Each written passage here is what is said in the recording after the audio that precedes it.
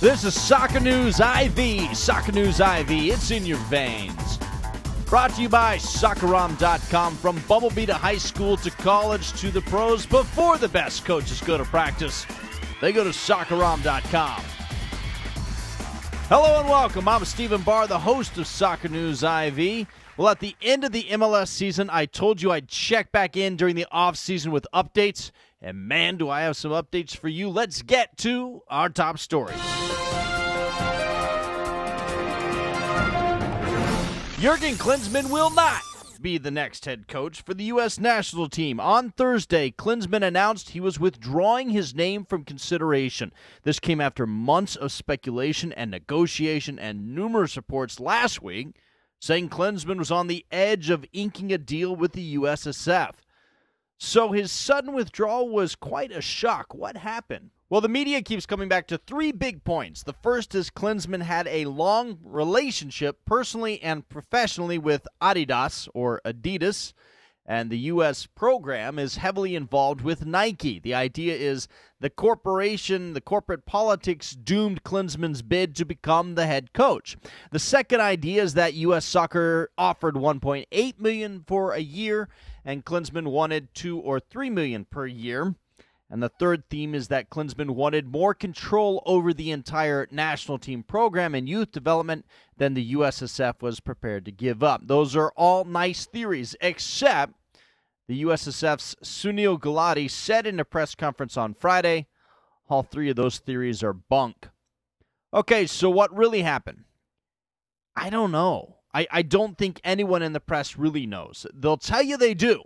But they weren't in the room. They weren't part of the conversations between Gulati and Klinsmann, and those two men aren't talking about it. All we know is Klinsmann was the U.S.'s first choice. Somewhere in the negotiations, he and the USSF just didn't see eye to eye on something. And now, whether that conflict was a difference in overall philosophy or simply that Klinsmann wanted to take a couple of years off, the U.S. needs a coach. We don't know, and frankly may never know, exactly what went wrong. Just hours after Klinsmann withdrew, the USSF named their new head coach. Well, kind of. Bob Bradley was named the interim head coach. As part of those duties, he will lead the 2008 Olympic team. He will also start getting the men's team ready for the Gold Cup and the Copa America this summer. Bradley was the head coach for Chivas USA last season and coach of the year for MLS. He has won more games in MLS than any other coach, and he led the Chicago Fire to the MLS Cup back in 1998. Of course, we're skimming over his time with Metro Stars, which really wasn't all that impressive. Bradley was one of the 5 finalists for the head coach job, including Klinsmann. A few of those other finalists are still in contract obligations overseas. Sunil Gulati says those conflicts with the remaining candidates is part of why Bradley is being named only in an interim basis. He has the opportunity to win the full-time job based upon his performances this year. And by the way, the last interim head coach to earn the full-time role was Steve Sampson. On the women's side, the national team has earned a spot in next year's World Cup finals. U.S. women beat Mexico in the semifinals of the Gold Cup and then took home the gold and bragging rights against Canada. Canada had pushed the U.S. into double overtime, tied up 1 apiece. The match looked like it was heading to PKs when in the 120th minute, Canada's defender Robin Gale hip-checked Carly Lloyd to the turf inside the 6-yard box.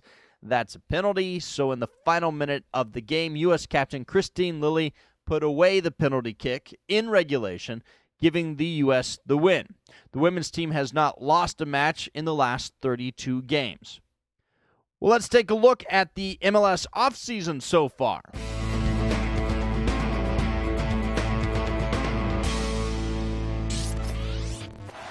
Kansas City's Josh Wolf became the first big-name American to join an overseas club during this offseason. Wolf signed with 1860 Munich last week. 1860 is the German second division, and hopes Wolf will help them reach the top flight. That means he better score a lot more goals for them than he did for the Wizards this year. His new contract runs through 2008.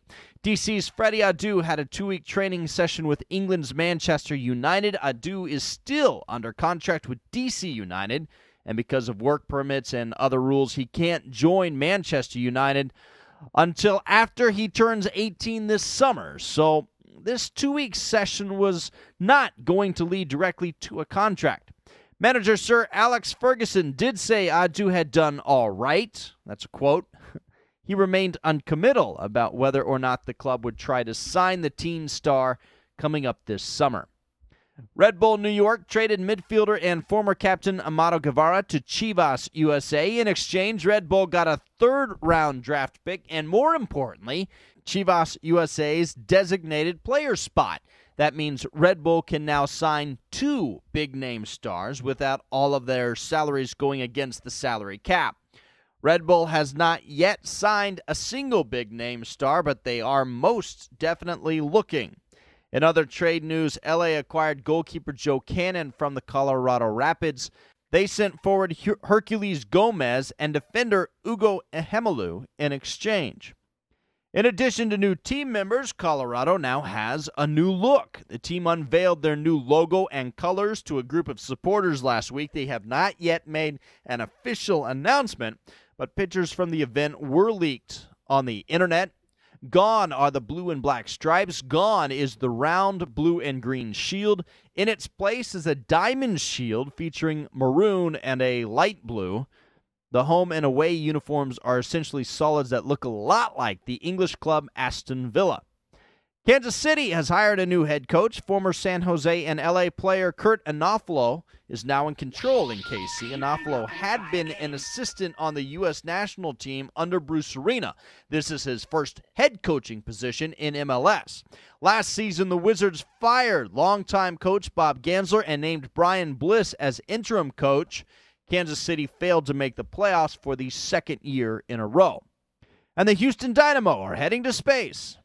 Well, at least their scarf is. Astronaut Joan Higginbotham will take the scarf up on the space shuttle's mission to the International Space Station this month if they can get a launch.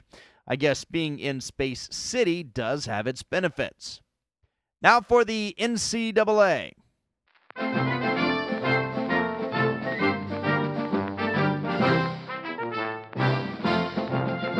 Two Californians played for the national championship in St. Louis just days after the biggest winter storm of the year hit the area. Temperatures were in the 20s for kickoff. UC Santa Barbara was hot from the get-go. They scored on UCLA just 3 minutes into the game, and they never really looked back. The Gauchos beat the Bruins 2-1 and gave UC Santa Barbara their first ever NCAA soccer title. On the women's side, North Carolina beat Notre Dame 2-1 to claim their 18th title. Freshman Casey Noguera had a goal and assist for the Tar Heels.